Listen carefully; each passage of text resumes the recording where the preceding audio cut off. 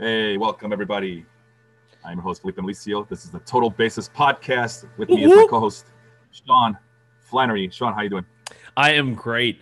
One round, a very wild card round this year. Really stood up to the name. Only 3 game series. Going to do a little bit of recap of round one and previewing what round two has for us, as well as swallowing some crow on our predictions. I got a couple right, Yeah. and I was proud of that, but I You also know what? got a few very wrong. We go really hard on these predictions, and we spit out these predictions, and then we swallow hard on these predictions. If I could use a Dong City innuendo there. As for those who were listening to me on Monday night with Vince and Henry, I made my predictions very bold. I mean, I am using bold font if you guys can see the screen that I'm sharing here. There's a more wrong than right, but that's okay. I've been more right than wrong before in the past. It's just a bad year, very unpredictable year. Hey, I got 50%. I'll take 50% right now. I'll I still got my Dodgers and the Padres still alive. Unfortunately, they're gonna beat the crap out of me. So you're gonna lose one of them. One of them, yeah. Well, I predicted on Dong City that this series would go 5 games, but that was before I found out about all the pitching injuries that the Padres had. So I don't know anymore. Yeah. So if that series goes 5 games, I think things are not going well for the Padres. They're gonna. I mean, in Game 3, they interviewed Jace Tingler, and they said, "Who's starting for you tomorrow for Game 3?" And he said, "Honestly, I don't know, and it's going to be a long night." And of course, they go and they use like 9 pitchers for the entire game and beating the Cardinals in that crazy game.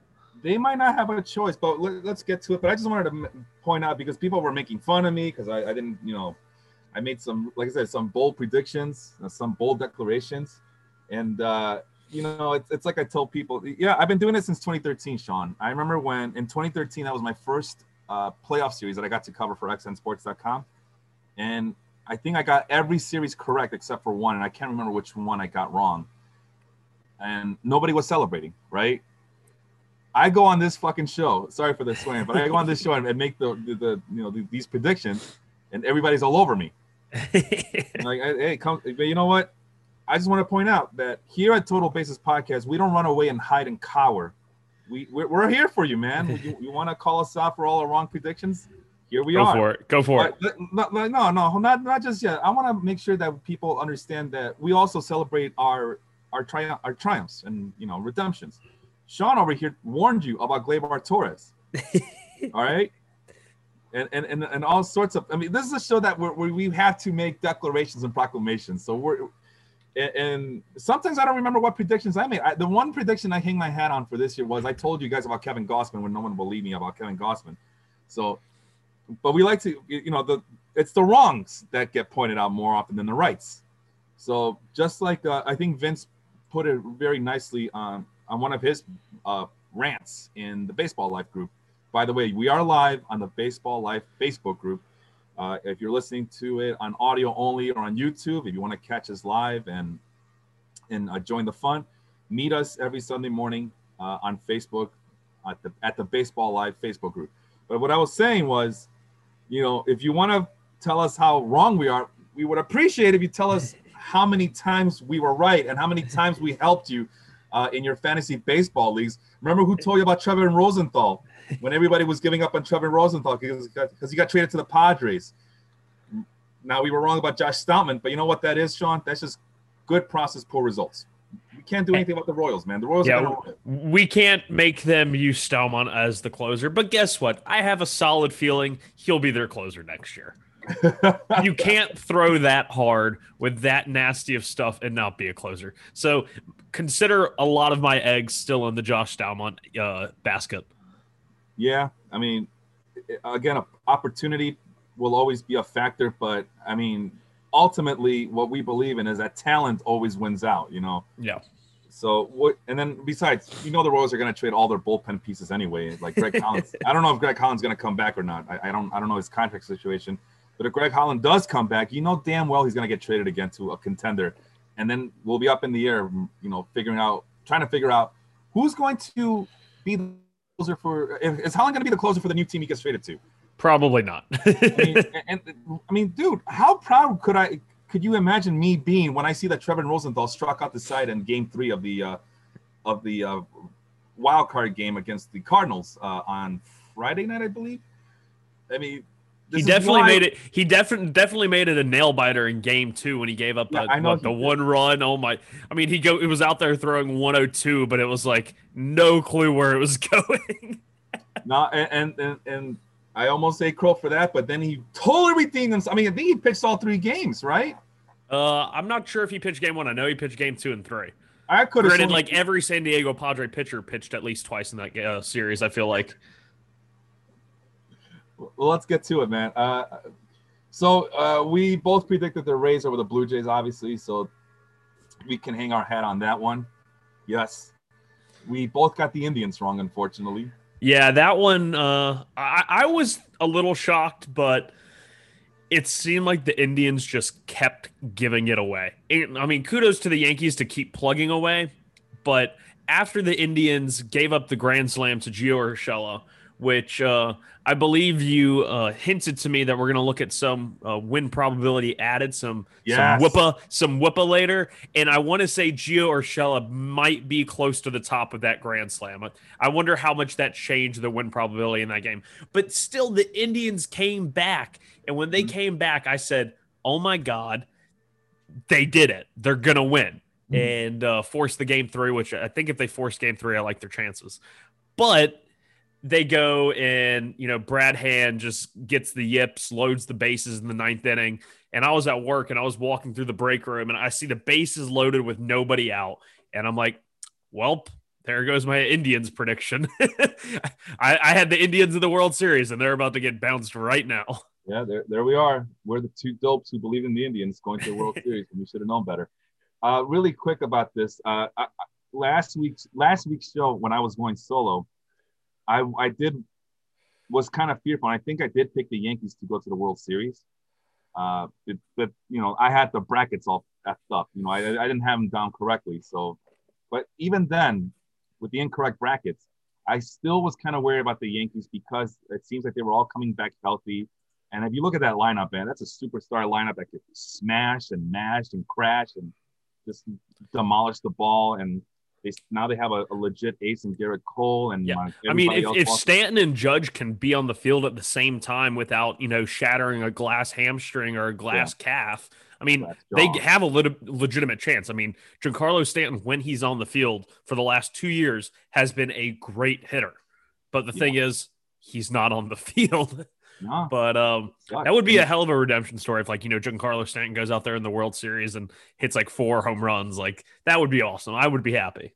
And he's going to come back next year because of course. Nope. He's not getting away from that contract. I was listening to Rates and Barrels over at The Athletic. It's Eno Sarris's and Derek Van Ripper's podcast. And Eno Sarris made the bold prediction that not one player who can opt out is going to opt out this offseason. And can you blame them? JD Martinez is not going anywhere. Giancarlo Stanton is not going anywhere. I think that's a pretty bold, but also very true with how the free agent market has been and coming off, post-COVID. I think some owners are going to be a little sheepish when it comes to spending money. If somebody can opt out, I don't think they will. Yeah, these are uncertain times, but those contracts are as ironclad as they can be at this point. So, no, take your money and live to fight another day when all this goes away. Those owners are obligated to pay those contracts. I know there's out clauses. I know that owners can get out. And I mean, I work in contracts myself on a regular basis. And yeah, you'd be surprised how non-ironclad actually these contracts can be. Because for whatever reason, there are escape clauses. But this isn't the NFL is what I'm trying to say. You just can't get out of it willy-nilly. But anyway, no, we it sucked with the Indians. But this is the last time I'm going to go with the pitching and defense theory that many people always give me. I've been trying to avoid that for years. For some reason, I thought a wacky season like this one, pitching and defense might prevail.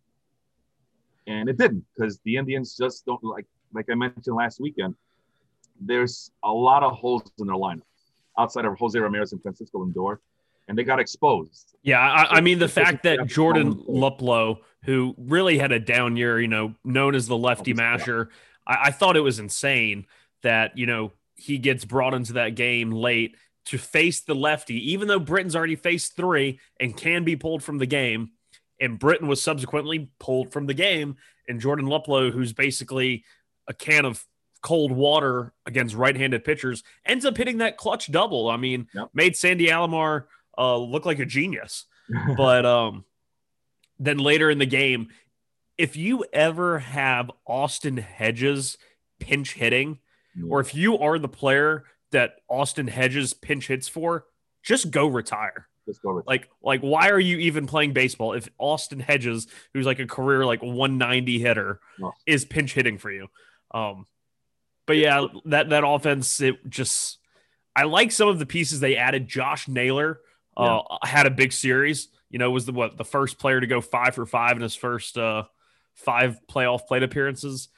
Both him and Franmil Reyes, guys that they swiped over from San Diego in consecutive years. Both have tremendous raw power and can have shown the ability to hit for average.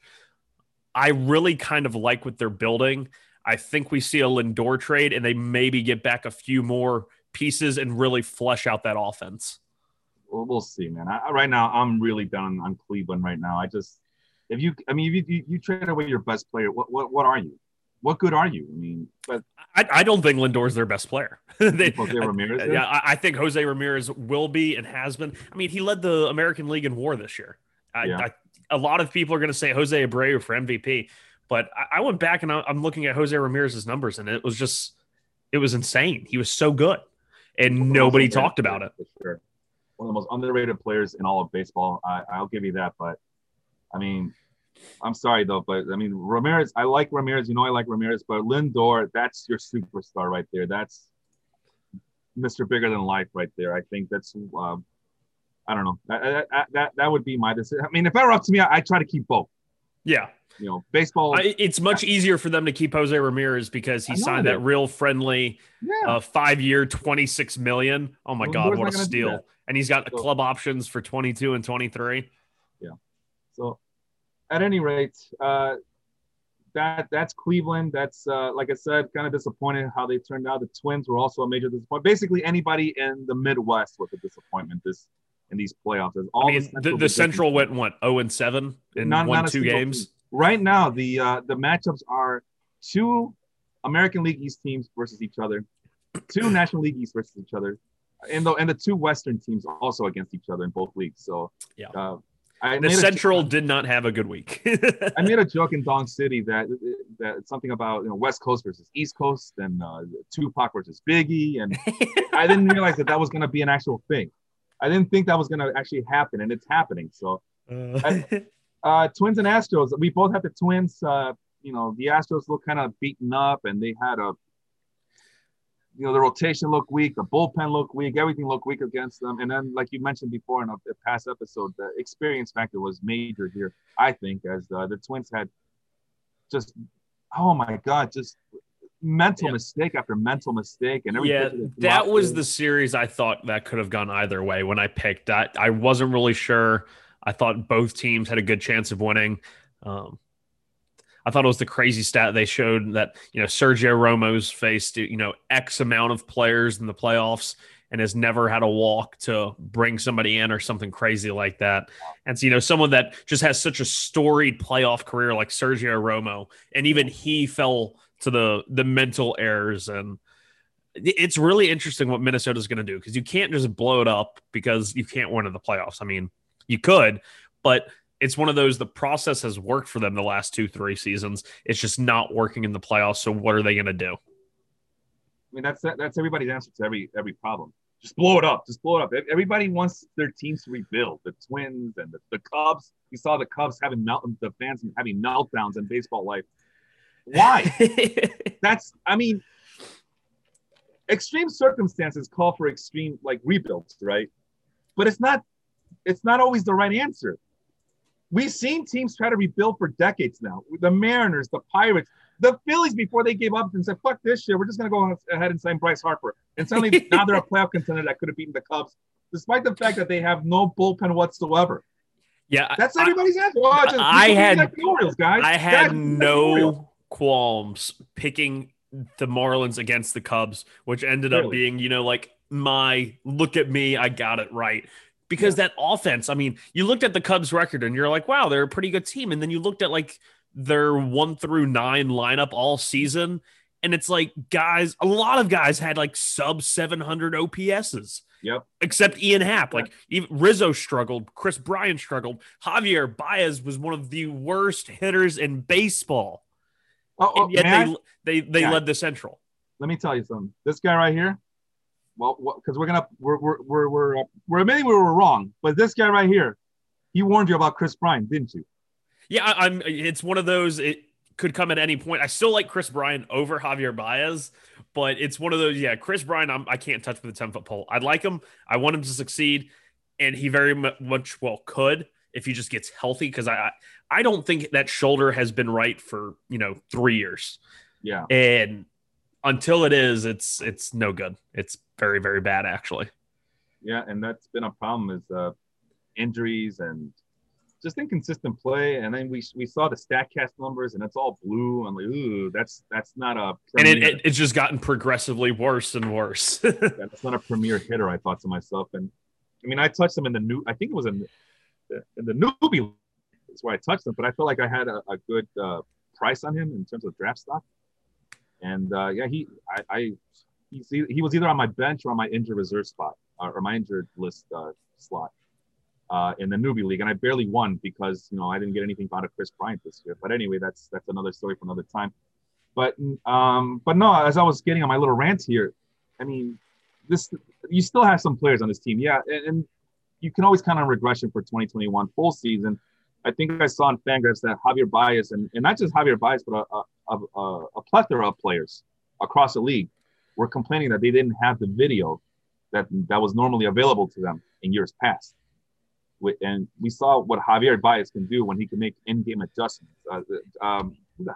Josh Bell also complained about it. So, and we saw how bad Josh Bell got this year until he kind of redeemed himself in the second. I want to say J.D. Davis said something similar for the Mets. The fact that they didn't have Chili Davis in the dugout, he worked remotely all season, and that they couldn't go watch video mid-game. He said that really threw him off. But just to kind of wrap up my little Cubs snippet, if you ever wondered how bad Javier Baez could be offensively while still being exactly a league average player, he had a 57 weighted runs created plus this year. It was still right at 0.0 WAR. So he was replacement level. There was actually only 2 hitters in all of baseball that had a lower WRC plus than Javier Baez. And that was Eduardo Escobar, who was kind of shockingly bad this year after posting great. No, I told you guys not to do that. I still like him. I still like him going forward. And then Nicky Lopez, the little light hitting, potentially high batting average guy. He's showed it in the minors, but he really struggled for the Royals. I mean, some guys that were ahead of Javier Baez, Eric Gonzalez, Jonathan VR, who is terrible. Nolan Arenado also. I say this for Henry out there. Nolan Arenado had the 11th lowest weighted runs created plus in baseball. It was all those American League West ballparks that got to him. He had a 76. And Jose Altuve and JD Martinez had a 77. So I don't know what to make of this fucking season. Like, sorry, part of my language. It's like so many guys were so bad and some were really good. And I don't know what to make of it. The thing to do here, Sean, is to not panic like these Cub fans are doing. I'm sorry, I gotta call them out. Oh, blow it all up.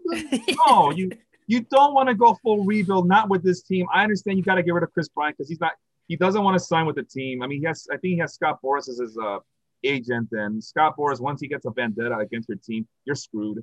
So whatever. I was expecting Bryant to be gone last year, but he's still around and he's not producing. If he can get off to a good April or May, trade his ass right now, like immediately. Don't be like the Nationals and not get anything for Bryce Harper. But in the end, look at that team. You know, look at that team. They stuck to their guns. They could have gone full rebuild after 2018, and they didn't, and they end up winning the championship in 2019. This could be the Cubs. Yeah, I know it's then bad. They go and re-sign Steven Strasburg to a $180 million contract, and now he has carpal tunnel. And I've never heard of a pitcher coming even having carpal tunnel surgery. Like, I feel like that would be pretty dramatic Yeah. in terms of, just feeling the ball and getting a good feel, He was saying that he couldn't feel the ball. Yeah, I mean, that's worrisome. That's what killed Matt Harvey and has continued to kill Matt Harvey, was he can't feel the ball. He can't spin it like he used to. But there's a lot of big contracts on that team. I mean, it can't stop you from competing. I mean, and I know the Nationals did a very good job of developing players. I mean, that's really the difference between the Cubs and the Nationals is, for some ungodly reason, that minor league system just stopped producing players for the Cubs. And I don't know why. It's like they got traded to some other teams. Well, I mean, the Nationals traded away prospects too. Come on, guys. Yeah, Giolito. But they still produce prospects in their minor leagues. It's not a barren farm system. I mean, the Angels are bad every year, and their farm system sucks. So how does that explain anything? So, I mean, the Mariners. What the hell, the Mariners? The Mariners really, Jerry Dipoto over there wheeling dealing. Has, at any moment, hold on now, Sean. At any moment's notice, Jerry Dipoto is going to trade all those prospects away. Don't be surprised if Jarred Kelenic goes away just because Jerry. Jerry I don't Dipoto think that's happening. I feel like he's going to get a Evan White contract. He's not going to play a game at AAA, and he's going to get a damn 7-year, 8-year extension worth like $80 million. I could see it. But I mean, and at the same time, at these conversations with the White Sox fans who are now chirping, I'm like, hey, Javier Baez is basically Luis Robert. Just be mindful of that. They're the same player. That can happen to your team too. And you know what the funny thing about the White Sox is, I pointed out, like all the young players that the White Sox fans were bragging about, nowhere to be found. Moncada, down year. And I gave Moncada a chance to kind of redeem himself because I know he was struggling with COVID and he never, got his strength back. So I'll take it easy on Moncada.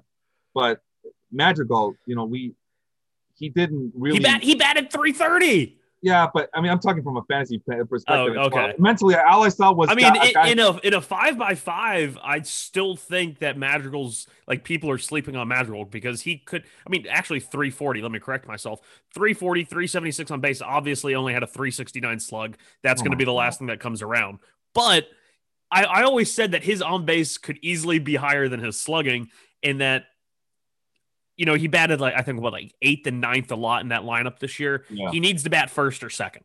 No, I mean, I would get him on base and in front of guys like Tim Anderson, like a 1-2 of Tim Anderson and Nick Madrigal. Just like that seems fun. That's a lot of hit and run. That's a good speed at the top of the lineup. Guys that are going to swing the bat, put the ball in play. I think the White Sox kind of missed a big chance there, batting Madrigal higher or even earlier. Obviously, dealt with the injury. You miss big chances all year long, man. I mean, this is why you have to, when your team is going to be this good, or supposedly going to be this good. You got an MVP year out of Abreu, yeah, it's. You got a big year out of Abreu when we thought he was done. Like the 3 years, I thought that this was going to be his, contract riding into the sunset kind of thing. And now you're like, oh, you only gave him 3 years? What are you, crazy? Well, it's because, they were hoping that Andrew Vaughn can step up. Like, that's what the White Sox need, another first base DH type of player on this team. Like, they don't have enough of those guys on this team already. But, I mean, look maybe at this. Andrew Vaughn can teach Luis Robert how to take a pitch. Or maybe I'm waiting for Luis Robert to tell Yoán Moncada to be a little bit more aggressive. I mean, Jesus, this team.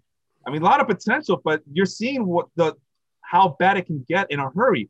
Because they're chirping, all the Cubs are done. Hey, it can happen to you too, you guys as well, to your team. I mean, the White Sox right now, especially this year, reminded me a lot of the Cubs in 2015. They had a really good regular season and then just kind of fell flat in the postseason. So I still like my chances for the White Sox going into next year. I wouldn't be too optimistic. Like people are just, I don't like the idea that, well, this is going to be their down point and it's all uphill from there. I mean, we thought the Indians were done. Like, you talk to White Sox fans this offseason, they did not take Cleveland seriously. They didn't take the Twins seriously. They didn't think that Twins were a real threat. And now look at that. If this weren't an expanded playoffs, the White Sox wouldn't have made the playoffs. And then all comparisons to the 2015 Cubs would have been laughable. Yeah. That's the only reason. I mean, let's face it. And the Cubs made it farther than the White Sox could ever imagine this season. In 2015, I'm talking about. I mean, it's just, I don't like these. Like, first of all, the comparisons are off. And number two, all your young players didn't show up. Where's Eloy Jimenez? Sprained foot. Like the guy with the 2 left feet who can't feel left field to save his life had sprained feet problems. Dylan Cease, nowhere to be found. Remember, they won the Quintana trade. Where are these players to get you over that hump? I don't want to hear excuses from anybody about this White Sox team. Like, the time to strike is always now, Sean. You might not get this far again. Step on their throats. Go for it. Step on the gas. Step on the gas. I mean, that's why this is all I was saying. If you're Rick Hahn, and this is a big criticism of me and Rick Hahn, why did you stop getting players? Why are you depending on Nick Madrigal to save your season? You can't do that for a rookie. Luis Robert, you saw what happens when you depend on Luis Robert to do everything for you. He struggled mightily in the second half. Nowhere to be found. And then he finally, he got that big home run against the A's, but it's not enough. Yeah. Mazara, where is Mazara? I mean, I know he hits the ball really hard, but he has nothing to show for it. And then, again, another bad outfielder, save for his arm. It's just, I don't know, man. I don't like how Sox fans are kind of lax on this team, and not demanding more. Meanwhile, the Cub fans are asking. It's bizarro. The Cub fans are asking to become the fucking Marlins. I mean, yeah, the Marlins, right? Hey, Marlins, they're moving on. But we've seen what the Marlins can do, are capable of doing in terms of just baseball futility. I mean, and look what the Marlins did. They actually went out and got players anyway. Yeah. So it's ridiculous. It's to me, it's ass backwards baseball logic here. But I digress. All right, so let's get to these. We were wrong. We were right about the Dodgers and Padres.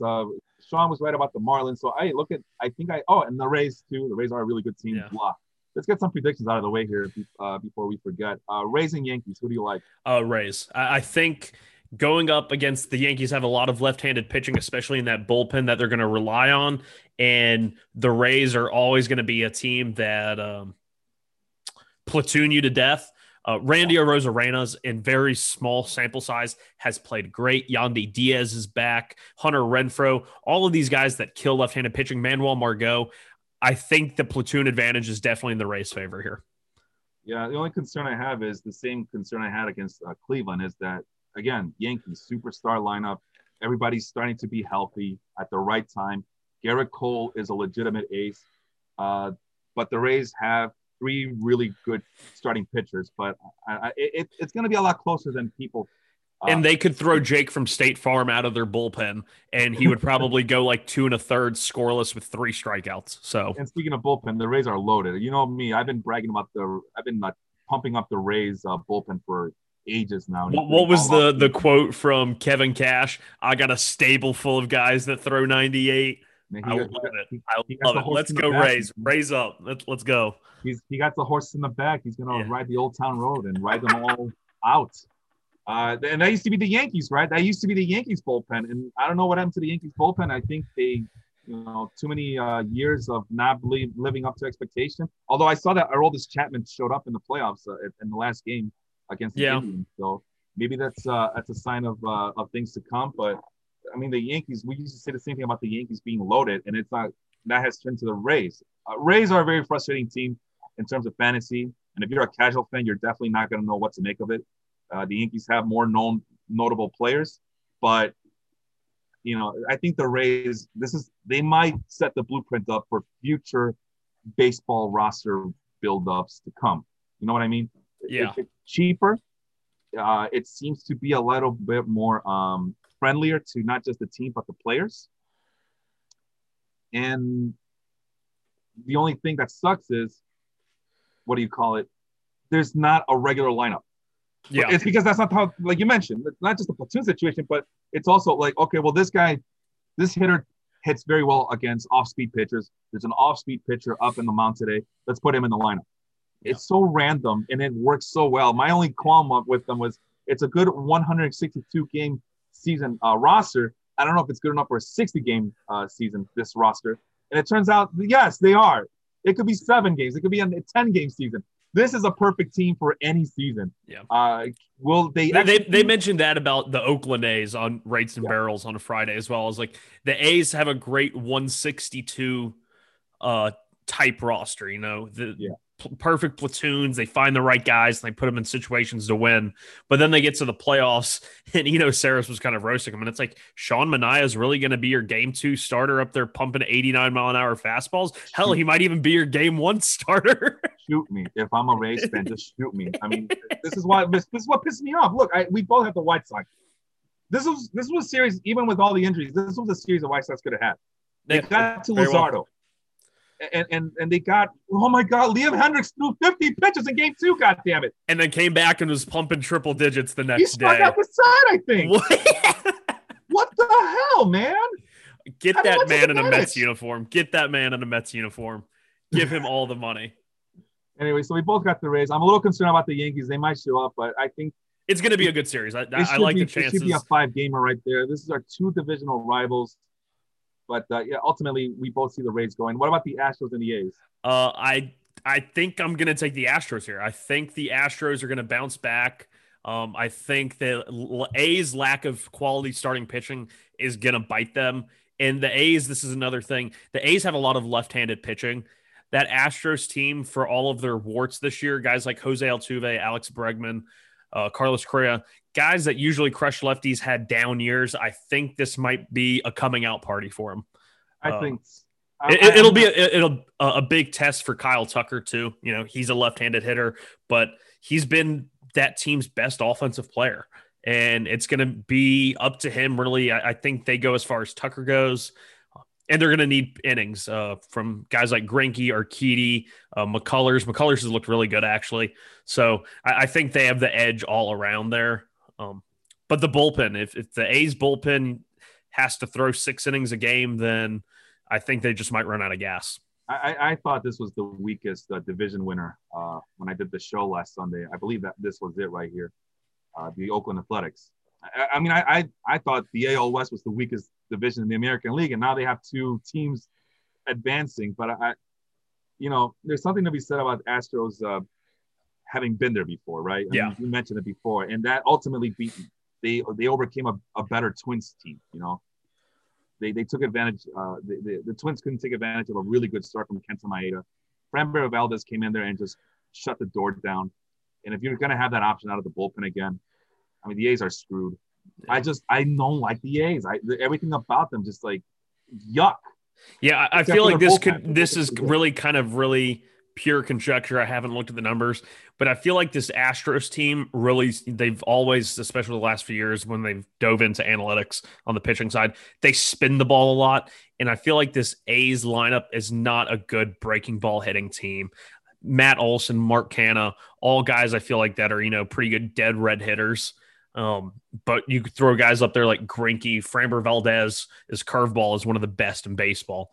Ryan Presley, at the back end of the bullpen. These guys really like to spin the ball, and I think that could be another edge towards Houston's versus the A's. Yeah, I have to agree with you in that regard. I just up and down, player per player, toe-to-toe, pound for pound. I mean, the only thing I like is the Oakland bullpen. They have a really good bullpen. Yeah. That might be a difference maker. That might be enough for the A's to overcome some things. But number one, they're not pitching in Oakland. I forgot where they are, but Oakland doesn't have their home field advantage. Yeah. In that ballpark, that's huge. Literally, it's a huge ballpark, and pitchers take advantage of it. Where are they playing again? Do you know off the top of your head? It's not in Texas yet. Is it? Is it in LA somewhere? Maybe. Right here. Got it. ALDS. In the meantime, while Sean plucks away and looks up that information, we're going to go ahead and move on to the Dodgers and the Padres. We talked about the Padres a little bit. Dong City, Vince made a point about how he liked the Cardinals there because they have more experience and the Padres don't. But, he forgot about Eric Hosmer. He forgot about who else is on that team? Manny Machado having playoff experience. They're playing in – sorry to interrupt – but the AL Division Series will be played in San Diego and Los Angeles, while the NLDS will be taking place in Arlington and Houston, because that makes sense. The Houston team could be playing in Houston, but I digress. No, they don't want that. And so you can so they can have access to the video cameras? I don't think so. So what? So where are the Astros and the A's playing? Are they in Los Angeles or are they in San Diego? Does it show? It's one sec. In the NL, Arlington's hosting the Dodgers. Astros will face the A's at Dodger Stadium. Okay, so another pitcher-friendly park, yeah. And then the Rays will face the Yankees at Petco Park. Oh God, this is going to be weird to watch. I'm looking forward to it, man. I'm looking forward to it. It's so weird. This 2020 season, I just want to burn it with fire. And our buddy Austin, who's a big Angels fan out of the Inland Empire, I believe he's from the Inland Empire, just from a little bit that I know of him, says that there's something to be said about the chip on the Astros shoulder. Again, those intangibles that we talked about, the experience, and now that you got a pissed off Astros team who doesn't appreciate being questioned. I mean, I'm ambivalent to it. It's like, whatever. I think it's more of a Major League Baseball issue than an Astros issue. But yeah, you got to agree with that. Yeah. It's still a pretty loaded lineup. It's a down year. They lack pitching depth, but they might be another team that's coming around at the right time. And they too are going to take advantage of the fact that they're pitching out of Dodger Stadium, just like the A's are, which is supposed to be a pitcher-friendly ballpark. So, all right, let's move on to, like I said, Dodgers and Padres. I got Dodgers series. You got the what? I got the Dodgers. All right, so do I. Yeah. But on Dong City, I made the bold prediction that this one will go 5 games. I'm not too sure anymore with the Padres' lack of pitching, starting pitching, I should say, and you can only rely on the bullpen for so long before they start to wear out. And I don't know what the schedule is going to be like. Are there going to be any days off? I don't know. Doesn't matter. But Dodgers are just it's a Monday. It's supposed to be Monday through Friday for the ALDSs, no off days. And for the National League DS, it's Tuesday through Saturday, no off days. So this is one thing that the Dodgers, it could be, in this first series, they did the piggybacking. Julio Urias came in behind, I believe, Buehler in the first or second game. In a 5-game series, will they be able to afford to piggyback 2 games rather than straight out start somebody like Tony Gonsolin or Dustin May? But let's be serious. I mean, if for the Padres, if Nelson Lamet and Clevenger can't go, I heard Clevenger is on the bubble. He might be able to pitch. But Tony Gonsolin and Dustin May would be like the Padres' game 1 starter right now. And for the Dodgers right now, they're coming out of the bullpen. Dustin May hasn't even been used. He wasn't used in that wild card round. So the Dodgers have the better depth. It's just going to be interesting how they deploy it. I think the Padres are just going to run out of pitching. I think that's going to be the fatal flaw, the chink in the armor. Yeah, and unfortunately, I still believe that this game potentially can go 5 games, but it's going to be a stretch. Dodgers, what they have in depth and talent, they definitely lack a lot of experience from a lot of their pitchers. I mean, you just mentioned all of them, and they're all like very young players who have, like I said, they need to be piggybacked. I mean, Walker Buehler needed to be piggybacked at the beginning of the season. Yeah, I mean, he only went 4 innings in the wild card round, so that's a lot. I'll give him credit for going 4 innings. That's more than I expected him. But that's the thing. We're not.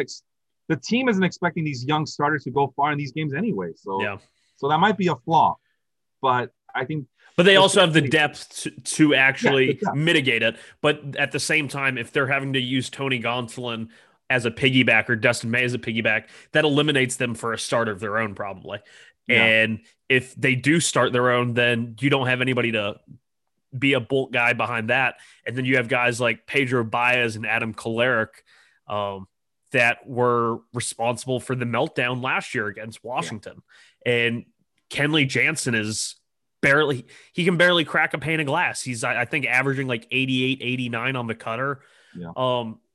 The bullpen so far has been okay, but there's definitely a soft underside if, Clayton Kershaw doesn't go 8 innings, or if they don't get 8 innings from, a piggyback start.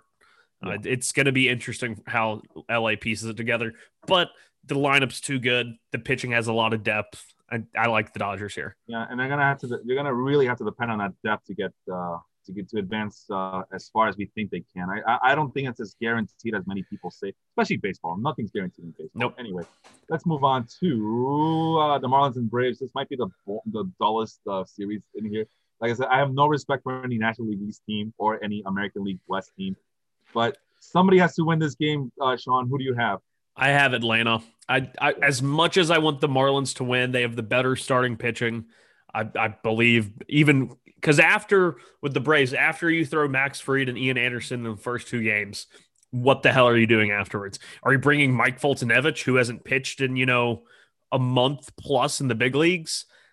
I don't know. It's a tough decision to make. But the Marlins offense, I just don't think is good enough.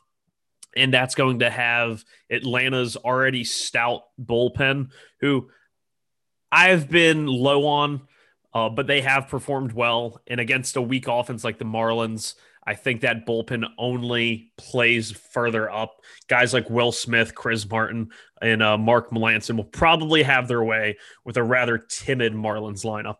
Yeah, I have to agree. I don't believe in this Marlins team whatsoever. I do, but not yet. I think they peaked a little, or not. They didn't peak, but they got there a little quicker than anybody realized. And over a full 162 game season, that offense. Sean, it's a bunch of scrub and waiver wire junk that they got. But their pitching is good. Their pitching is good. I mean, the pitching is good. Fine, I'll give you the pitching, but we all know how pitching goes. I mean, the White Sox have a bunch of young pitchers, and where were they in this series? Yeah. Dane Dunning, I think it was Dane Dunning, got removed after 15 pitches. Congratulations. Well, I think that was Renteria going. It doesn't matter. He said afterward it was going to be a full bullpen game, and that Dunning wasn't expected to go longer than like 2 innings. I mean, if you can't count on Dane Dunning, what good are these young pitchers? I mean, we talk about the Atlanta Braves having a bunch of young pitchers, and now they're just depending on the last. They have 2. Yeah, okay. Kyle Wright and Ian Anderson. Congratulations. You used to have you used to go deeper than that, and all those guys have failed. You could have traded for a more veteran starting pitcher to I don't know. Hey, that's why they signed Cole Hamels and Felix Hernandez, right? Nowhere to be found. Nowhere to be found. I mean, that's not what I'm talking about. You could have made a real splash here, but they didn't because they thought that they had enough young arms. And that's the thing about young arms. They're even more unpredictable than young hitters. Yeah. Exponentially. And that's my only qualm. Talking about the Marlins pitching, though, it's we haven't talked about them too much, and I feel kind of remiss that we haven't. But have you watched a lot of time? Sixto Sanchez, did you watch his start against Darvish? Did you watch that game at all? No, I was at work. I just decided to go and I went and looked. I knew he had a good changeup and he's throwing like 100 miles an hour, but he's actually thrown his changeup more than any other pitch, and it is just like really good. He's only given up 8 hits, batting average 148, XBA of only 165, almost a 30% whiff. And he's throwing it 27% of the time. He throws it more than his sinker and his fastball, which is quite interesting. But I think their pitching, and even their bullpen, a lot of people are sleeping on the Marlins bullpen. Kinsler went out there and throws nothing but sinkers and still gets outs. Yimi Garcia, I think he's going to be a really good closer for them. But the offense just isn't there yet. I can start to squint and see the core offensively, guys like Garrett Cooper and Brian Anderson. But you can't have Jazz Chisholm and Monte Harrison starting playoff games. They're just too young and too raw. Jazz was starting. I thought Jazz did start a couple of games. Yeah, he is, but you can't have him. The hit tool isn't there yet. He's talented as all get out, but I don't think they're there just yet. Unless they run out, John Birdie and Miguel Rojas and just scrap you to death, which is what they did to the Mets the last few years. I mean, those guys, Miguel Rojas and John Birdie, have just killed the Mets. Yeah. But look at this, though. I mean, you just mentioned a bunch of 30-year-olds. I mean, what peaked early? This was this was lightning in a bottle, and they took advantage of an expansive playoffs year this year. That's all it is. Yeah. In a 162 season, the offense isn't good enough. The team falls apart in a 162. But I like what I'm seeing from Miami so far. I mean, I'll give you that. The bullpen's pretty tight. I mean, it was not elite, but they do have some guys there. Some guys. I mean, it sounds like Dave wants it. They got some guys here. They got some guys. But no, everything about them, it's like I know there's 8 playoff teams this year. Okay, I get it. This is not this should not have been a top 8 National League team. That's my opinion. This is. I mean, honestly, if the Mets could have just scored runs, because the Mets had a top 5 offense and they didn't score runs, and everything was set up for the Mets to be in the playoffs, and they just fumbled it away. I mean, it was. No, the Mets have been a major disappointment for me because you know me, I'm a big Mets fan. Yeah. I'm like they had 5 guys in the top 30 in batting average and WRC plus, and they couldn't score runs. That's why I was kind of surprised in the league that we're in for the baseball life, where there's nothing but I think there's 5 Mets fans in that league, And I end up picking up all the Mets waiver wire fodder, like Jaden Davis, Dominic Smith. Like, I'm King Mets fan at this point. But at any rate. But no, it's a blown opportunity for the Mets. I asked a Mets fan earlier this week, okay, who on this Marlins team right now do you take over any of your Mets players? And he couldn't give me an answer. I feel like the only one you could say is Brian Anderson at third base over like JD Davis. But even then, it's like, I'm not sure. I think JD Davis is a better offensive player, but Brian Anderson's a very, very capable defensive guy. And I think a lot of people are sleeping on him going forward as a centerpiece in that offense. All right, let's move on. So we both got the Braves. Let's lightning round league championship series. Braves or Astros? Who do you have? I am going to go Rays. Yeah, ditto. I mean, for all the obvious reasons. This is the Astros. This is where they run out of gas. And the Rays are just, we talked about it already. They're just loaded. Dodgers and Braves. This could be interesting because the Braves lineup is very, very good. Yeah. Is it enough to overcome a very deep Dodgers team? I'm going to have to go with the Dodgers. We're going for the LA Dodgers on the Chavez latrine here. I used to piss off the Dodger fans all the time. Well, beautiful Chavez latrine. All right. And so we got what we wanted. I wanted the Andrew Friedman World Series, his former team facing his current team. We're going to do, if Andrew Friedman and the Rays make it this far into the World Series, on this show, I'm guaranteeing you that I'm going to be singing that dude's praises every chance I get because you know me, Sean, I love me a good front office executive, and this is the very best in all of baseball. It's going to be the Andrew Friedman show all the freaking time. I'm assuming you're going to stick with your Dodgers prediction here. What? Yeah, I'm sticking with the Dodgers. I have to leave you in suspense a little bit there. Oh, yeah. All right, so this is our lineup's too good. Lineup is too good. I think this is the year they finally get through. This might go 7 games, though.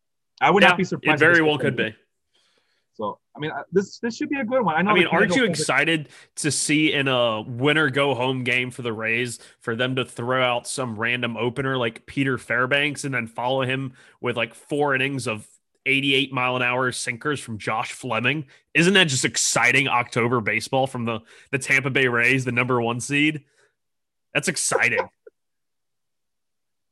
Point that out, Sean. Little Josh Fleming with his little sports glasses out there. They're not going to know what to make of it.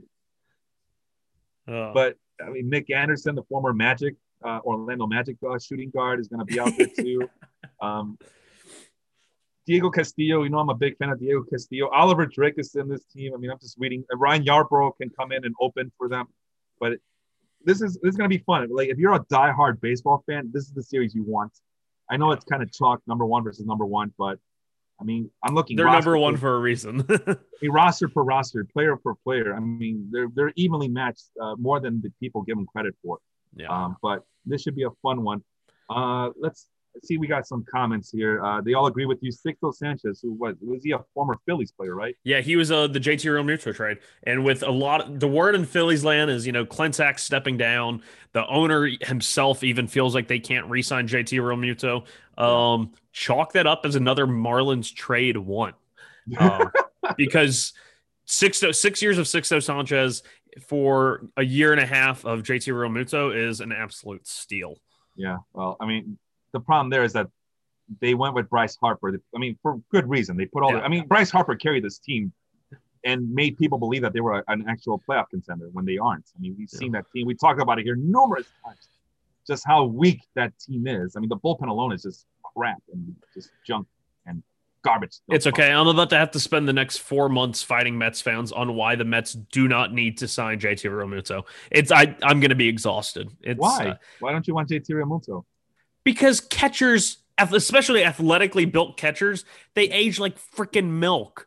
I went back and I did it in Baseball Life and several other groups. And JT Realmuto, through his age 30 season, is literally Jonathan Lucroy. Jonathan Lucroy was a really good catcher. They had 111 OPS pluses through their age 30 seasons. Realmuto had a little bit more power, but Lucroy had a little bit better plate discipline and got on base more. And look what happened to Lucroy. He fell apart. Yeah, JT Realmuto is already dealing with a bad hip, and he's dealt with some calf injuries the last 2 seasons. No, thank you. He's going to win 100 million plus. No, thank you. Okay, that's a little 100 million plus. If he gets like a Yasmani Grandal deal, which at this point looks like a nice deal at this point, and if the National League adopts a designated hitter, that might not be so bad. We talk about on this show that maybe we have it wrong. Maybe we overvalue young catchers, especially from a fantasy perspective, but maybe in general terms, we value young catchers that flame out too quickly. But maybe the real success is banking on the 30, 31, 32-year-old catchers who've been there before, who can manage the pitching staff and finally find their batting groove. Like, I don't know, Travis d'Arnaud. Buster Posey was 10 times the catcher JT Realmuto was in his prime, and even his contract is looking terrible. And I want the Mets on. I don't want to turn this into a Mets podcast, but it's like I want the Mets to have a good defensive catcher. JT Realmuto is a good defensive catcher. Don't get me wrong. Especially for a converted infielder, he's great behind the plate, and he's only gotten better. But you don't need to spend $100 million plus to get a good defensive catcher. Go out there and trade for Austin Hedges. Hell, I don't care if they run out Tomas. We just roasted him, but he's like Jeff Mathis 2.0. He's a damn wizard. I don't care if you run Tomas Nido and his revamped swing out there for 90 games. You don't need to spend $100 million at catcher. It never works out well. It just does not work. Well, the White Sox fan in me is really happy with Yasmani Grandal. You know me, I've been a billion. But even he took a step back. I mean, he also hit a key home run in this Oakland series. I mean, it was Jose Abreu and Grandal carrying this White Sox team for the majority of the season. So, because all the young players kind of disappear in the second half as well. But I'm happy with Yasmani Grandal. I do that deal over and over again. If it's only 4 years that you're looking for, that's not too bad. 100 million just. I didn't realize he posted a 30% K rate, highest of his career. What, Grandal? Yeah. I mean, he still had great, walk numbers, 15+%, but 0.5 walk per strikeout rate. I mean, It is what it is. I mean, you know what it is, Sean. I think a lot of the free swinging White Sox players got to him, and he picked up on some of their bad habits. Or maybe he spent too much time with Yoán Moncada and was just taking more pitches than he ever took in his life. I don't know. I mean, Mitch Garver, but I was already down on Mitch Garver. I did not believe in Mitch Garver. I know a lot of people believe in Mitch Garver. I was not one of them, but I get it. I mean, but sometimes you just gotta. Yeah. Otherwise, you're stuck with the same situation that the Mets had all season long, with being stuck with a guy like Wilson. Yeah, well, they had Wilson Ramos. Tomas Nido got COVID, and then they traded for Robinson Chirinos. Both guys are under contract.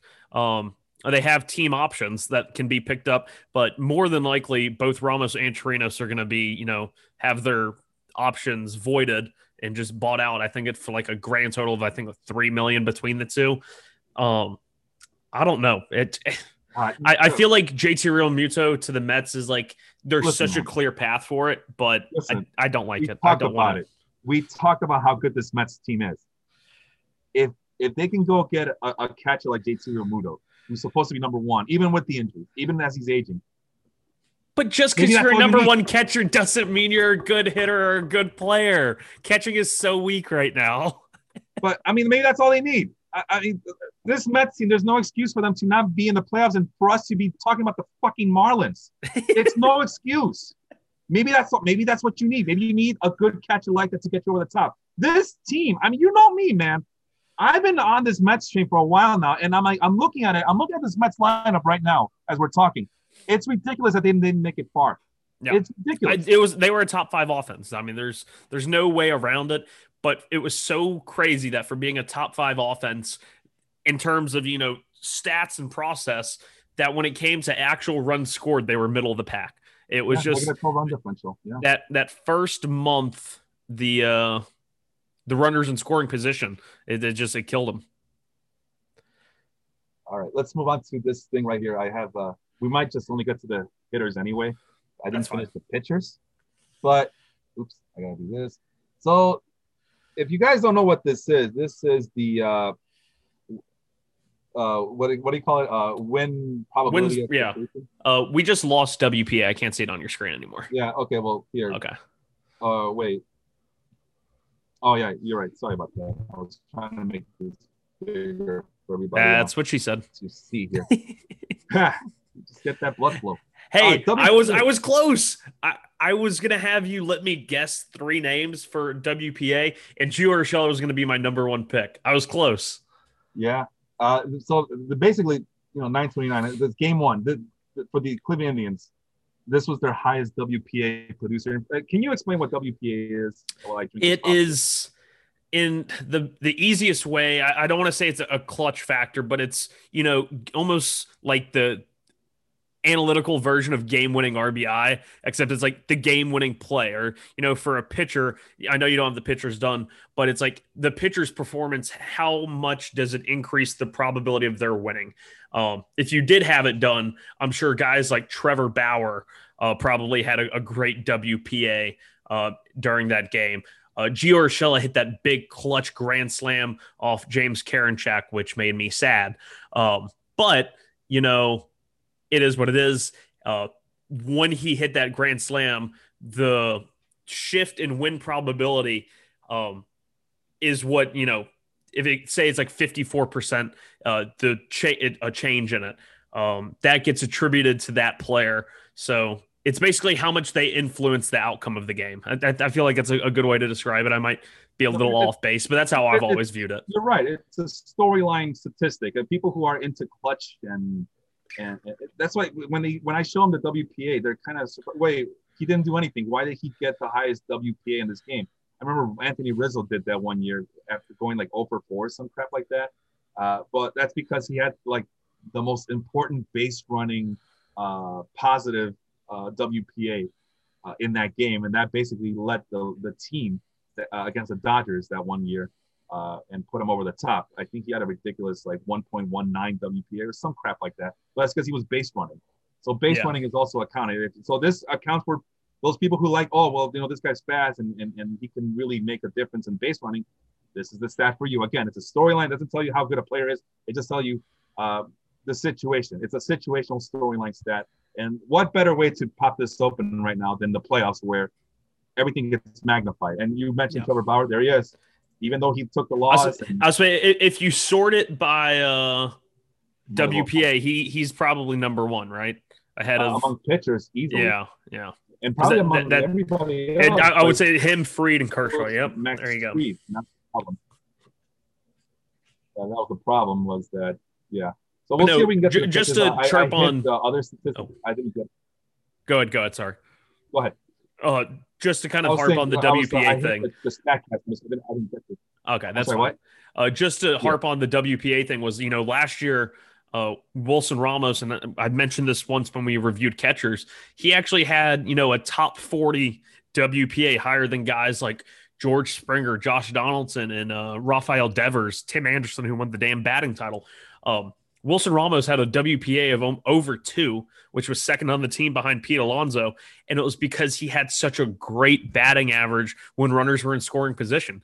And then this year it absolutely cratered, and he was, one of the worst hitters in baseball. I told you he was an empty batting average guy, that last year he just got very fortunate when it came to, coming up with runners on. And then this year he batted. I think he went from over 300 with runners in scoring position to under 200 with runners in scoring position this year. So the variable in that, but it's one of those, how much you influence the game.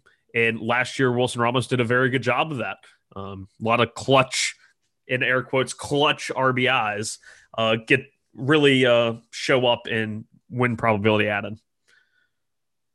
All right. So I'm just going to highlight the 929 games, and I'm going to go 930, October 1st, October 2nd, just really quick. Josh Naylor, like I think you mentioned, had 4 hits, 2 doubles, 1 home run. Is he worth drafting next year for your outfield? Oh, yeah, 100%. You sure? Yeah. I think he's shown enough in the minors. These are not really good numbers. Those are skewed. He was terrible in San Diego. He really caught fire that last week in Cleveland. I think he's definitely worth a draft pick next year. I'm not sure a very high one, but probably 200 to 300 he's available, and he's going to get probably everyday playing time in Cleveland. Yeah, I would take it. Only a .09 WPA, or as some of them in the baseball life group like to call it the WEPA. All our Puerto Rican brethren like to call it the WEPA challenge or whatever. Not to be confused with WAP, which is completely something different. So wild ass pitching. Yeah, wild ass pitching. That's the other team right here, which is not done. But as you can see, even though he took 4 hits, they were empty calorie hits. Yeah, so they were inconsequential. Yeah, I I mean, think he only had 1 RBI. Or I didn't write it down. I didn't realize he had a home run that game. But, I thought it was just a couple of doubles. Yeah, he had 3 extra base hits, and, Okay. like you said, inconsequential. It didn't help the Indians one way or another. You know what did help? As you can see, he kind of doubled up on Naylor's WPA, was Gleyber Torres. 2-run home run. Is he a bounce back candidate for next year? And obviously, you can't take him first round, second round, but third round? I don't touch Gleyber Torres. Him, Manny Machado, they're guys that I don't care what they do. I'm never drafting them. It might be a flaw in me, but I will never draft them. I don't know. I think if he's there in the third or fourth round, you got to pull the trigger. I mean, he's only 24 years old, and he's seeming to catch some fire late in the year, coming back from injury. So I still believe in Gleyber Torres, but yeah, these numbers are almost Josh Naylor-esque at this point. We expect better from Gleyber Torres. You might. I don't. Nelson Cruz, the old reliable, the only guy that showed up for the Twins, got an RBI double in his game on 9/29. Also in that game, I believe, was Alex Kirilloff's first career hit. Shout out to Alex Kirilloff, top prospect for the Minnesota Twins. He's always got a penchant. I've heard. I was doing some digging before his opening start, and they were saying that his exit velocity numbers throughout the minors the last 2 years have actually been really good, aside from his mixed results. And he hit a real hard sinking line drive to right field, real quick bat. I'm not sure. I could see the Twins moving on from Nelson Cruz because they just have so many options at DH. Yeah, so Nelson Cruz could be finding a new home in 2021. Because he ended up being their best hitter. Yeah, he's been their best hitter for like 3 years. That's inexcusable for the Twins. Come on. I mean, you can't rely on a 40-year-old who took enough PEDs to be this relevant still at 40 years old. Come on, guys. But yeah. What did Jose Altuve do to have a .33? You're jumping the gun. Last thing about Nelson Cruz, yeah, he ended up being the most important player in this playoff, despite the fact that they did lose to the Astros. But it wasn't Nelson Cruz's fault. He showed up. Now, remember when I told you that it's the situation in terms of WPA. It's always a situation. It could be base running. It could be number of base runners. And that's what happened. He got 2 walks, including an RBI walk in a very crucial moment. I think he. Okay. Gotcha. Also, because he still doesn't have a base hit. He went 0 for 9 in the series, but he did have an RBI. Yeah, but he got on walk. Yeah, got on base and got a very important walk, and he might have gotten the game-winning RBI walk in that series. So his batting, there's nothing wrong with his batting at this point, right? We can assume so, but even without the buzzers. And batting average is overrated, even when you're batting zeros. Yeah. Now, what about on-base percentage and all that other shit? Like, but at any rate, I mean, I think the bases were loaded. He took a walk, and that was all the difference in game 1. Wasted opportunity for the Twins. They got a really good start out of Kenta Maeda, but unfortunately, the Astros countered with Framber Valdez, who came out of the bullpen and just marvelously pitched for the Astros. But look at that. This was the highest WPA. Jose Altuve was the most clutch player in this. That's funny. That is quite funny. In this day. But everything else about him for 2020, just trash. No pun intended. Trash. You trash. Jake Lamb, I don't even care what he did. The A's just got... He's back from the dead. Shut down by Lucas Giolito, though. So, I mean, these are decent numbers. These other two, the WBA, the WOBA numbers, not very good. So, it's mixed bag here for Jake Lamb. Do you believe in Jake Lamb still? He's one of those guys, if any team can turn him around, it would be the Oakland A's. Okay. And, I mean, they picked him off the scrap heap. He was DFA'd by the Arizona Diamondbacks. It was like when you finally see your friend, dump her crappy boyfriend of like 14 years. And it's like, wow, they finally did it. She did that thing. And it's like Arizona was waiting so long on Jake Lamb to come back. And then it was just injury, hip, shoulder. And, but he might have a home in Oakland. Wow. All right. Well, we'll keep an eye on him. You know why I don't like him though, right? Because he's left-handed. Yeah, and he strikes out too much too. I mean, well, he gets neutralized by left-handed pitchers. He has severe platoon issues. Yeah, I always liked Jake Lamb in Arizona, but I mean, you can't start every day. Then what good are you? I mean, been there, done that. No way. Adam Engel, no Eloy Jimenez. That's okay. Adam Engel to the rescue, solo home run and a double. Got the. I think he was the most important White Sox player in this game, and he was a big reason why they won. Didn't Yolmer Sanchez have a big game too? I think you're right. He had like a home run and a double as well. I believe you're right. Okay. But, I only did one player for each game. Okay. Yeah, that's fine. Yeah. Not enough room there. Yeah. Manuel Margot hit a 2-run bomb against the Blue Jays. Blue Jays, yeah, that was ended up being the go-ahead runs. Hit it in like the 7th inning, and then they ended up winning 3-1.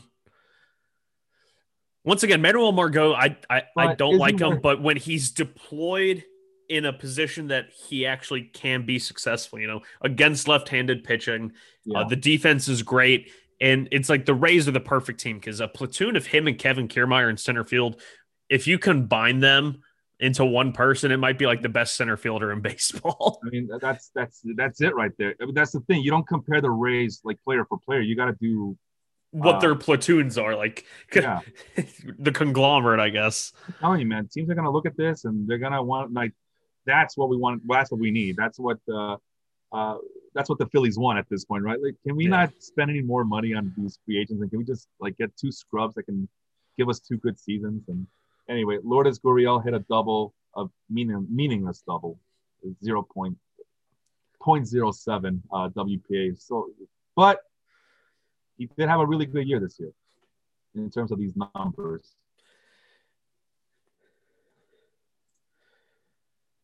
You got nothing to say about Lourdes Gurriel? I thought that he would have a better season than Gleyber Torres, and everybody laughed at me.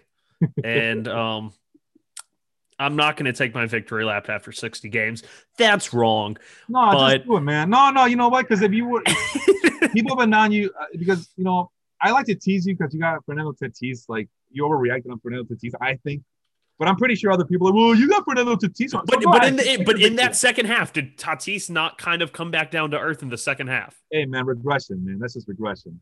Hey, when you can't make consistent contact, I'm always going to be worried about you. Hey, you show up in the playoffs, all right? You shut your mouth. You show up in the playoffs. But go ahead, take your victory lap on Lourdes Gurriel right now. I think that offense is going to be really good for a really long time.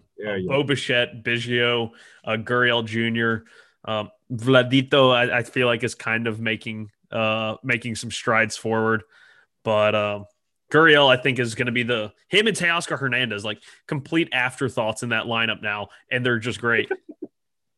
Let's move on. Jordan Luplow, game 2 plate appearances, and he had a 2-run double. I think it was a pinch hitting in that one. I think. Yeah, it was a pinch hit double, RBI double in like the 8th inning, and it was one of those things. It was everybody on Twitter right in the moment crushed Sandy Alomar Jr. or Senior, whoever, I can't remember. But they're like, why would you put Jordan Luplow in against Zach Britton, which felt like a good matchup because Luplow kills lefties. Yeah. But it was like common sense that they were going to pull Britton from the game. Yeah. And it ended up coming in spades for him. I mean, he hit that double and went over Hicks's head in center field late in the game. Yeah. Just wasn't enough to outlast the Bronx Bombers. And that's all because of this guy right here. 2 hits, grand slam. He did strike out against his former team too. That was the storyline I liked there. And that's what the stat is. That's the storyline right there. 0.29. I think that was the highest. That might have been the highest of the day. Yeah. Oh no. Corey Dickerson. Oh, can't believe we're going to talk about Corey Dickerson. You're just tired of the Marlins, aren't you? I mean, you know what the Marlins are? They're everything that Reds fans thought they could be. For this season, this 2020 season. That's what they are. Okay, sure. Let's see. Let's move on here. Freddie Freeman. My only question for you is he now the best first baseman coming into the 2021 season? I thought he was this year, so yes. Many people have Pete Alonso. That's why I'm asking. Yeah. I mean, that was the thing was I wasn't going to touch Pete Alonso at a top 30 ADP. I had no interest in paying up for that price, but Freddie Freeman probably going to be your National League MVP. and it's going to be funny because you'll probably still be able to get him in the second round, maybe, just because he's not going to steal bases, and that usually drops people in categories leagues. Even though if he's one of the best hitters in baseball. Okay, Jesse Winker, breakout this season, as you can see from me highlighting that he's red hot for 2020. I'm Team Winker. Yeah, I love Jesse Winker. Hopefully this DH thing stays around. Yeah. We talked about Nelson Cruz already. Oops, I can't see. I got to adjust here. There you are. I can see the little arrow now. Carlos Correa had a big hit. Now I can't see what the hell he did. I hit a solo home run in game 2, and that might have been the difference for the Astros, and they advanced. The Twins did not. Carlos Correa had a very good high hit rate, or relatively speaking, 41.8. Yep. Everything else sucked about him. Are you high on Correa? I am. His is also staying healthy. It's a lot like Chris Bryant. I think they're very, very talented hitters, best players overall. I would love Carlos Correa in a Mets uniform. I would trade Ahmed Rosario for him in a prospect for Carlos Correa in a second. All right. Quickly, Matt Olson. I'm a big fan of Matt Olson. Good process, poor results, but he did have a big hit. Oh, he walked once, and I'm telling you, this A's team, man. This Oakland A's team, I tell you, man, that one walk was enough to put him at .16. Otherwise, that was just a grueling game to watch as a White Sox fan. But the A's pulled it off. But anyway, we're talking about Matt Olson here. He came in with high hopes this year. Were you satisfied if you're a Matt Olson owner this year or no? A lot of people, especially like kind of in the industry, were Matt Olson fanboys. And it's because he's always done it. He's done it the last 4 years, 5 years, really. He posts some of the best exit velo numbers in the game. It's just the whiffs are still there. And the XBA this year really dropped. It went from 283 last year, which was a career high, to 224. It's 30. And then he posted his highest K percentage at 30%. It's very much a risky profile. I want to say he actually had a higher batting average versus lefties this year. 208, batted only 191 against righties. So he was under 200 for the season. The power is legit. The defense is great. It's just the batting average, especially in that Oakland ballpark. It's a lot of foul ball space or foul space. So I don't know. I like him. I just don't like him in Oakland. All right, let's move on. Yasmani Grandal, I told you about Yasmani Grandal. He hit a big 2-run home run and got 2 walks. Is he now your number 2 catcher for 20? Yeah, I always liked Grandal over Sanchez. While he did have a down year, it wasn't down enough for me to move him anywhere. All right, let's move on. I mean, like I said, I'm a big Yasmani Grandal fan. I know, he's over 30, and that's a big contract. Austin, that's a really good question. But let's move on here. Corey Seager, a bounce back year this year, huh? Like, I have never not liked Corey Seager. Top 5 shortstop, probably. I would do it. I feel like he's going to be a player. I have a lot of shares next year. I could see myself reaching for Corey Seager. The Brewers, they didn't do much in this game against the Dodgers. He had 3 singles. Avisail Garcia had 3 singles that got him I think he was the only positive player in terms of WPA in this game. But there's nothing going for the Dodgers. How do you like Avisail Garcia next year?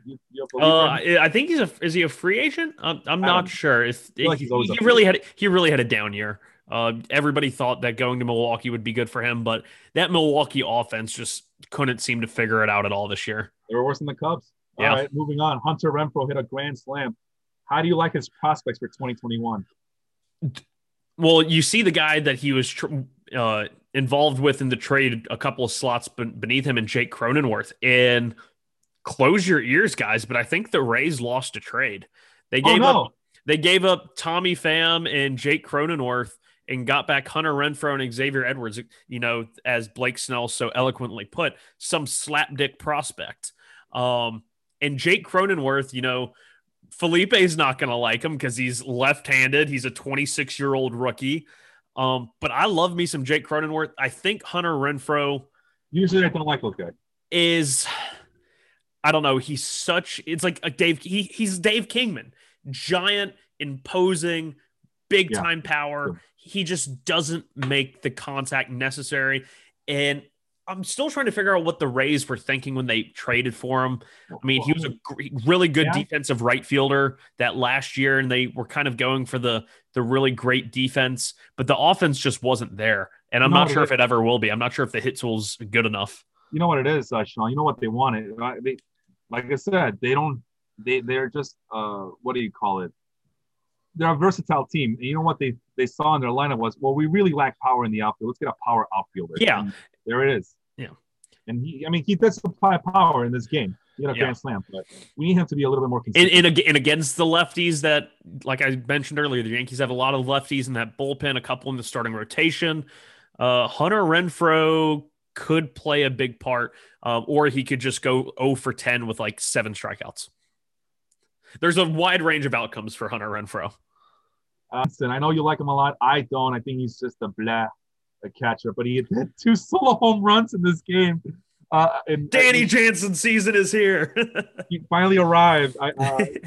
Top 10 catcher. Oh God, if he's a top 10 catcher, he's one of those where catchers take a long time to develop, even after they get to the major leagues. No, I don't want to hear from you guys. You guys were grilling me on this show. So how can you pick an old catcher? You always go young catchers and develop. This is the problem. This is what I was talking about, Sean. If I may go on my little rant here, this is what I'm talking about. This is set him off, guys. The Jays have been trying to develop, and look at him. This is crap, absolute crap. But he finally shows up here. You know why? I think he will. He's done a lot of good work behind the plate that the Blue Jays are really proud of. But Alejandro Kirk, the Mexican wonder, is nipping right at his heels, all 5'6" and 280 pounds of him. But no, Austin Spera, I just want him to hear it. We just talked about Jake Cronenworth, but yeah, I'm really big on Jake Cronenworth going into next year. He was asking about, second-year players, him and Kyle Lewis. I really do think Jake Cronenworth is going to be a really, really good player.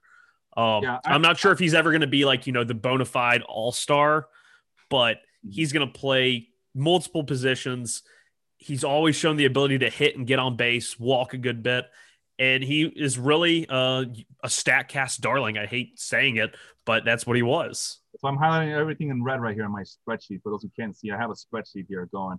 Austin asked about Kyle Lewis and Jake Cronenworth. You mentioned that I usually don't like a guy who fits the Jake Cronenworth profile, but I got him on all 3 of my teams, man. He really saved my season at second base after I kind of ignored it. And my question was, do you think he could crack the top 10 at middle infield? Yes, because I see him as a legitimate 15-15 guy, and especially in a categories league, that's super valuable. Especially, he batted 285, and his XBA was actually 324. So he had a pretty one of the best expected batting averages in baseball, and still batted, underperformed technically. So I really like him, really do. He's one of the few players in baseball who had like a 95th percentile or better expected WOBA and sprint speed. And I mean, he was just, if you go to his StatCast page, it's out of this world. It's crazy. Austin, it is insane. That's why I was attracted to him. That's why I believe in him. Austin also asked about Kyle Lewis, who I kind of was disappointed in the second portion of this season. I in the newbie league, which I triumphantly won rather easily, I ended up benching Kyle Lewis a lot. I just couldn't trust him. He got off to a really good start, and then he just kind of disappeared. So how do you like Kyle Lewis for next season? I'm fading him. I liked what he did, but I also don't buy it. He did whiff slightly less, and he walked more, which was good. I think that was what kind of kept him from completely bottoming out, but he still was whiffing a lot. Barreled the ball up pretty well. And I think the real fool's gold here is he struggled with fastballs. He whiffed over 30% again against fastballs, batted only 229. And against breaking balls and off speed, he whiffed 33% of the time on breaking balls and 58% of the time on off speed pitches.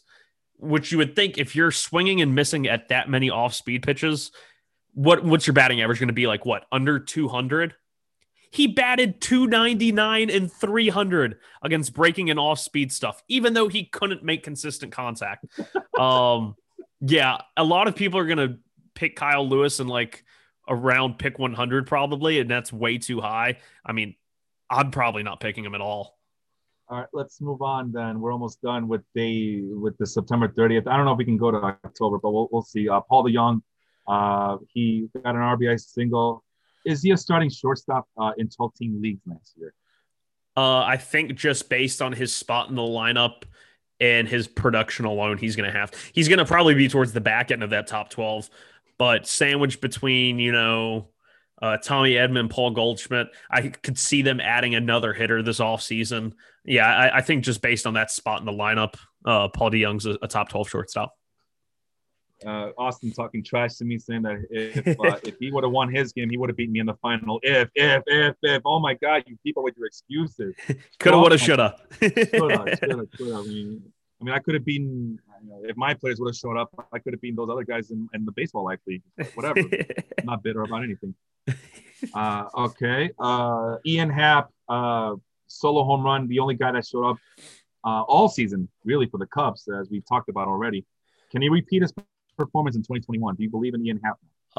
Partially. I think he's still going to be good. I'm not sure if he's going to be as good as he was this year. He did kind of fall off towards the end because I remember he had a 1,000 OPS plus or OPS for a while, and then he ended the season right around 866.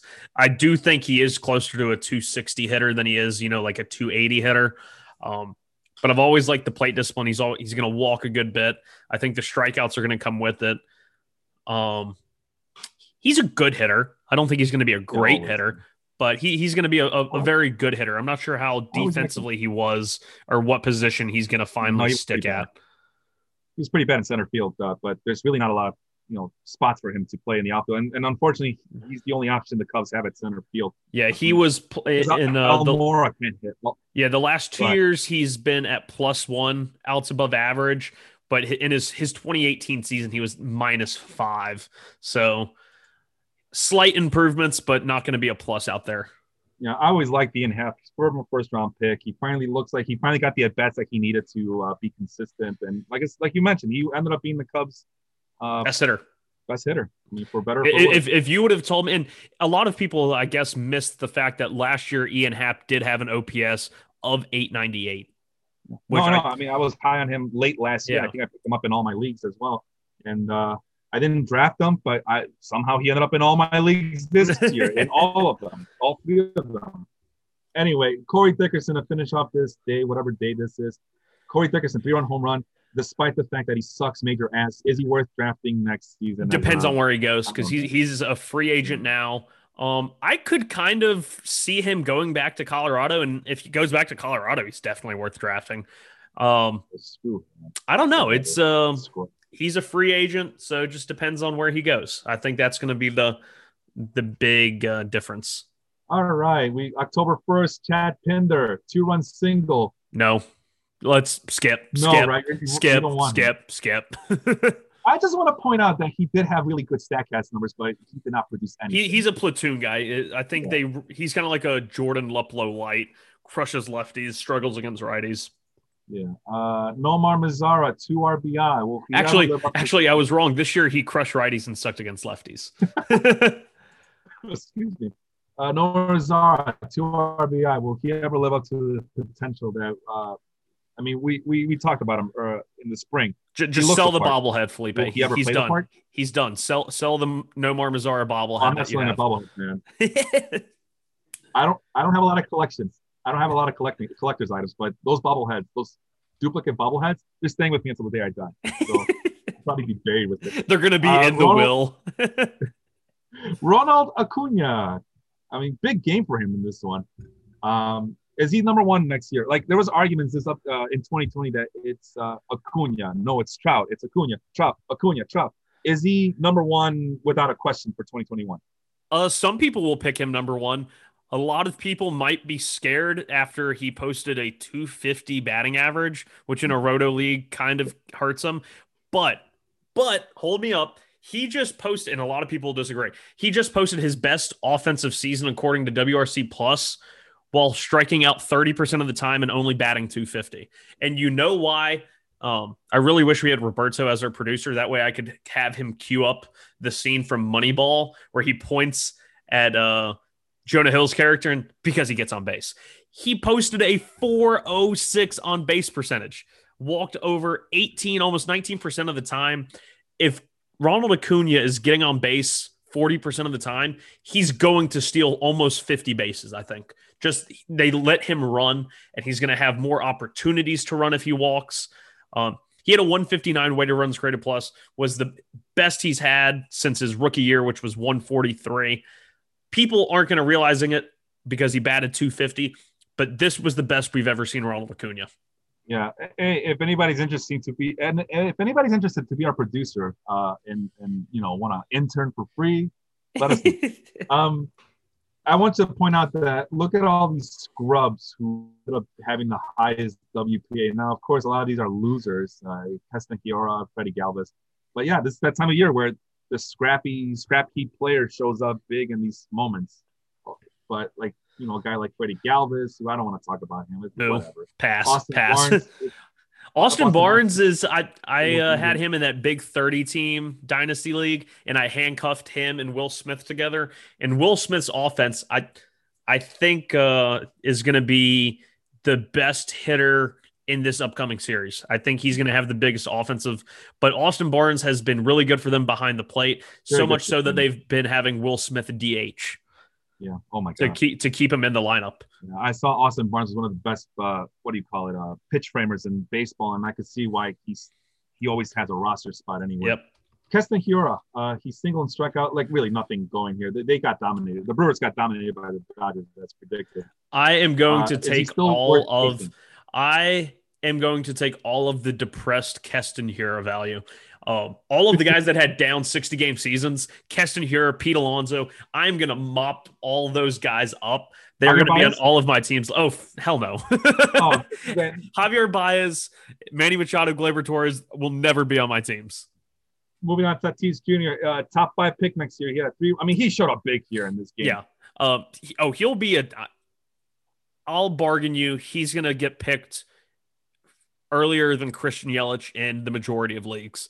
Do I think he should? No, but he will be. Yeah, I mean, we saw that in our draft, in the Baseball Life draft, I think the top 5, top 6 hitters were all outfielders. The top 6 picks were outfielders, I think. And you might see an infielder in Tatis show up. Well, in our league is a keeper league, so he's not going to show up in the draft. But if we were to start over, I think he would be the guy, the one infielder that shows up in the top 5. Colton Wong, 2-run home run, 4 RBI, big game for him. Colton Wong always seems to get, because I ignore second base, he always seems to get stuck on my team as a top 15 second baseman. Is he still a top 15 second baseman despite the awful numbers this year? Probably. And going back, same reason I say the same thing about Paul DeYoung. They were adamant about batting him at the top of the lineup or towards the top of the lineup. So probably yes. All right. Wilson Contreras, whatever. Mixed season. I'm gonna give him the red highlight here because these are decent numbers. Good process, poor results. We know what he didn't do this year, but all signs point that he's a lot better than his traditional numbers show. But Cub fans are done with him, from what the conversations I've gathered from them. Are you still a believer in Wilson Contreras? I like him. I would rather the Mets make a trade for Wilson Contreras than they sign JT Realmuto to a $100 million contract. That's fair. Granted, I would rather take a nap in the middle of a beehive than the Mets sign JT Realmuto to a $100 million contract. Yeah, you really don't like him. No, I don't. Garrett Cooper hit a game-winning home run or some shit like that. He's a good hitter. He is a good hitter. 29-year-old late bloomer, I guess. Suddenly Is he really that old? He's 29 years old. Gosh. Yeah. No. Yeah. Tell me how this team is better than the Mets. You tell me. So there's Garrett Cooper. I really don't care. I don't want to talk about Garrett Cooper. Eric Hosmer, it was kind of fun. I mentioned it, that he had a 2-run double, hashtag playoff experience. People were sleeping on Eric Hosmer's playoff experience. People were sleeping on Eric Hosmer having a big and ginormous contract. and he shows up big for the Padres in the offseason. Wow, congrats. He finally had a positive WAR season since signing the contract. Okay, just kidding. I think he had like one. But yeah, Eric Hosmer was really a redemption story. He kind of, the air got taken out of his season when he went on the IL. But if you go to his StatCast page, I mean, he's somebody who could never consistently lift the ball. He always posted some of the lowest launch angles. In fact, even posting a negative launch angle 1 or 2 seasons. But he hit more fly balls. He hit more line drives. He's someone who's always hit the ball hard. And I go back to the last World Baseball Classic. Eric Hosmer was starting a lot of games at first base for Team USA. There's a reason for it. He's a talented ball player. And he was just, one tiny change away from being a good player. And he's only 30 years old. He feels like he's been around for forever. Yadier Molina, their one saving grace for this game. I think he had an RBI single, and that's all he did. Weak year for him. But we know what to expect out of Yadier Molina. So that was the last one. Okay.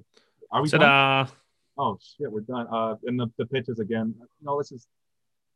We talked about these guys already. Trevor Bauer, 7 innings, 12 strikeouts. Where is he playing next year? Do you know? No clue. Angels? Cubs? I want to say the Angels, but I'm not. I don't know. Will he take a multi-year deal? I think he'll take a multi-year deal if there's an opt-out after year 1. Max Fried, 7 innings pitched, 5 strikeouts. I mean, look at this. The Braves show up twice here, and I think Luis Castillo shows up somewhere on this list. I can't find him. Yeah, he's I thought he was just there. Never mind. Oh, there he is. Okay. I thought it was higher than me. My bad. But I mean, the Marlins lineup is so bad that the Braves pitchers. Yeah, the Braves pitchers are going to pitch up because the Marlins lineup is so bad. Clayton Kershaw, 8 innings pitched, 3 hits allowed, 13 strikeouts and a walk. Are the playoff failures over, or is it just that the Brewers were that bad? I'm going to try and avoid the jinx and say that he's still going to suck, but I want him to do really well. Right. And that's all. Okay, so you wanted to do some other stuff. I would like to talk about all these other pitches, but we're running out of time. Don't know, right? I joked to Vince that since the Bears don't start until 3 o'clock, that I was going to go ahead and do a 2-hour podcast than I expected. So let's go back to, you wanted to predict. Oh, crap. I closed it. No, that's not the right thing. I have to reopen it. But you wanted to predict who would be the WPA darling for the next round. So what do you got for me? I was just going to say, who do you think in the next round, which hitter or pitcher is going to have the highest WPA? I mean, that's a hard question because it's completely random. This is just for fun. Okay, so as long as I don't have to look it up, but okay, that's a little question right there. It's someone from Atlanta or somebody from Oakland. It's I could see a real clutch home run coming from Matt Olson. Oh, I don't see it. Or is it somebody in the San Diego, LA? Is it somebody Yankee versus Tampa? Yandy Diaz is going to have another 2 home run game. Except if they were playing in Yankee Stadium, I think Yandy Diaz could have a 2 home run game, but they're not. You really put me in the spot, but I mean, you're the one who brought it up. Do you have anybody in mind right now? I mentioned him slightly earlier. I think Will Smith's going to have a huge series. I think he's going to be one of the best offensive players of the division series. I think it's going to have to be somebody from the Rays. And I don't know, Willie Adames, I guess. Oh, that's so random. There you go. Hey, I like it. That's a bold prediction. By this time next week, we'll see if we were even somewhat close. Do we want to do pitchers too or no? Pitchers, I will pick Ryan Presley. I think he's going to get him out of 2 huge jams. He's going to get him out, get huge outs, boost up that whoopa. I'll go with Ian Anderson. I like Ian Anderson a lot. I just don't like that he's in the wrong team. But we'll go with Ian Anderson. He almost had himself a hell of a game. What was it? He had a WPA of .46 against in a pitcher's duel against the Reds. So Cincinnati. I can foresee him just embarrassing these young Dodgers pitchers and Dodger fans. How come we don't have anybody young that's like Ian Anderson? What the hell? And they avoid Tony Gonsolin, Dustin May, and all their other studs. Well, those guys only go 3 innings and then come out of the bullpen. Where's our horse? Where's our Ian Anderson? They're going to ask. They don't know what it is, Sean. These Dodger fans, they piss me off. They don't know how good they have it. They're spoiled. They're spoiled. All right. Is this? You want to end it now? I think we're good. We went right at an hour and a half almost. So it was back to be back on the podcast after missing last week. This was a lot of fun. Yeah, it's a lot easier to do a 2-person podcast than a 1-person podcast. That's for sure. But that's good to have you back. It was a fun show. We covered a lot, and this is how it's going to be for the rest of the off season, guys. It's not just fantasy baseball. We evaluate players from you know what it is, Sean. It's like we play fantasy baseball because we think we could, in some sort of parallel universe, we can run a baseball team, right? Isn't that what it's all about? It's so easy, right? Basically, this is it's the virtual GM of podcasts right here. Oh, I got to mention the other podcast. Monday night, Dong City. I always forget the time slot, but Dong City tomorrow. Tuesday, The Audible with Matt and Randy. Wednesday, it's The Step Back with Jacob and Leon. Thursday, The Pod Jobbers, the wrestling podcast. I guess I should also mention these shows, what kind of shows they are. So Dong City's baseball. The Audible is a football at Football Life. Wednesday, it's The Step Back, the basketball group, Ball is Life. The wrestling group has their podcast on Thursday night, the Pod Jobbers podcast. Friday, Football Life. The Audible, again, double duty. And then your podcast week starts with us, Sunday mornings, right here, Sean and I, at the Total Basis Podcast. Yes, sir. Oh, and speaking of virtual general managers, I know I've been slipping on it. Had a real busy work month, but I'm looking to wrap up the regular season of our Baseball Life Rockies over that sponsored at Out of the Park Baseball. I made it through the first half, and I just never got around to doing the second half. Gonna probably post a trade deadline poll later today, so be on the lookout for that. Nate Pearson, who we extended to that giant contract, has an ERA over 6.